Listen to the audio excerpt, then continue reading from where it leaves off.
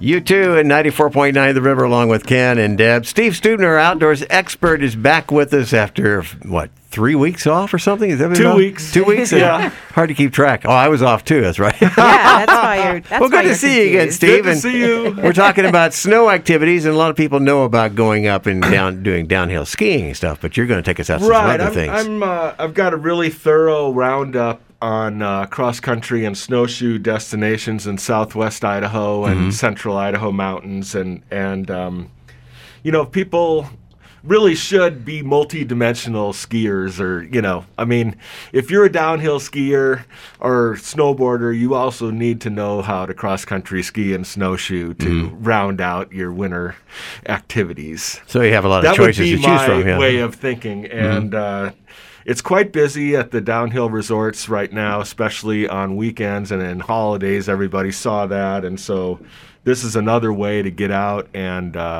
find your private Idaho, so to speak. Yeah.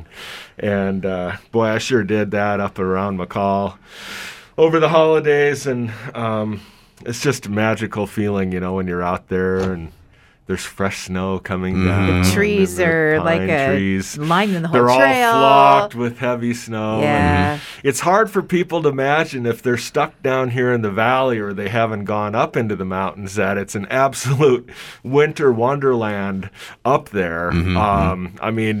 The snowbanks just in the street by our cabin are, way over 6 And more feet snow, high. more snow coming all the time, too. Well, yeah, but now we're entering a period, looks like, over the next 10 days where we have some high pressure moving in, and there's a little system coming through today and tonight, but it's supposed to clear off this weekend, and there's a slight chance next Tuesday, Wednesday, but otherwise, unfortunately, it's foggy in the valley and blue sky up above.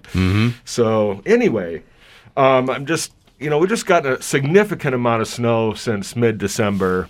For example, at Morris Creek Summit, where a lot of people go, backcountry skiing, the snow tail marker there went from 35 inches in mid-December to 45 inches December 31st to 55 inches Wow. yesterday.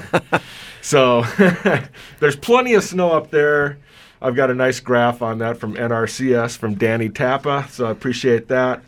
But anyway, my blog just goes through all of the different places where you can go cross-country skiing and snowshoeing, starting with Bogus Basin and then moving up to Idaho City and McCall and Sun Valley.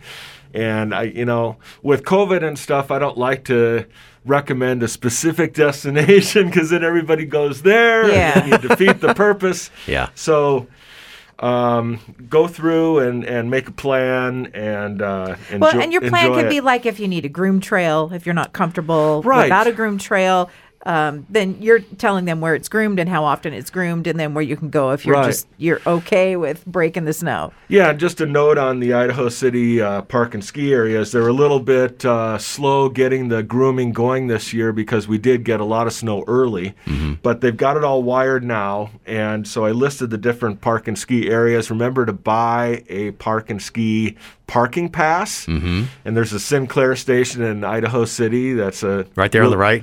Yep. Okay. Really easy place to grab it if you don't buy one online beforehand. Okay. But just buy, it's like $25 for the season. And that way you're supporting the grooming program and blah, blah, blah. If you just want to buy a day pass, you can do that, but you could get a ticket up there if you don't get one of those passes. Okay. But anyway, those park and ski areas, some of them are more for snowshoeing. Some of them are better. They have groomed trails. And then they're even grooming between Skyline and Banner Ridge on the Summit Trail. So that creates just a huge system in that whole Idaho City park and ski area to go skate skiing or classic skiing. I've already mentioned, I think, that the yurts are pretty well booked for the season up there.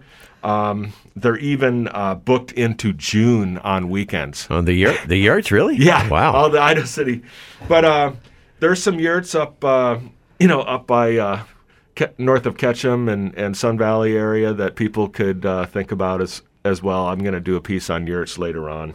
Okay. But anyway, all of the areas have plenty of snow, and just try to pick your spot and make a plan and Have fun. and go enjoy it. Yeah. So see more at my blog at stevestubner.com.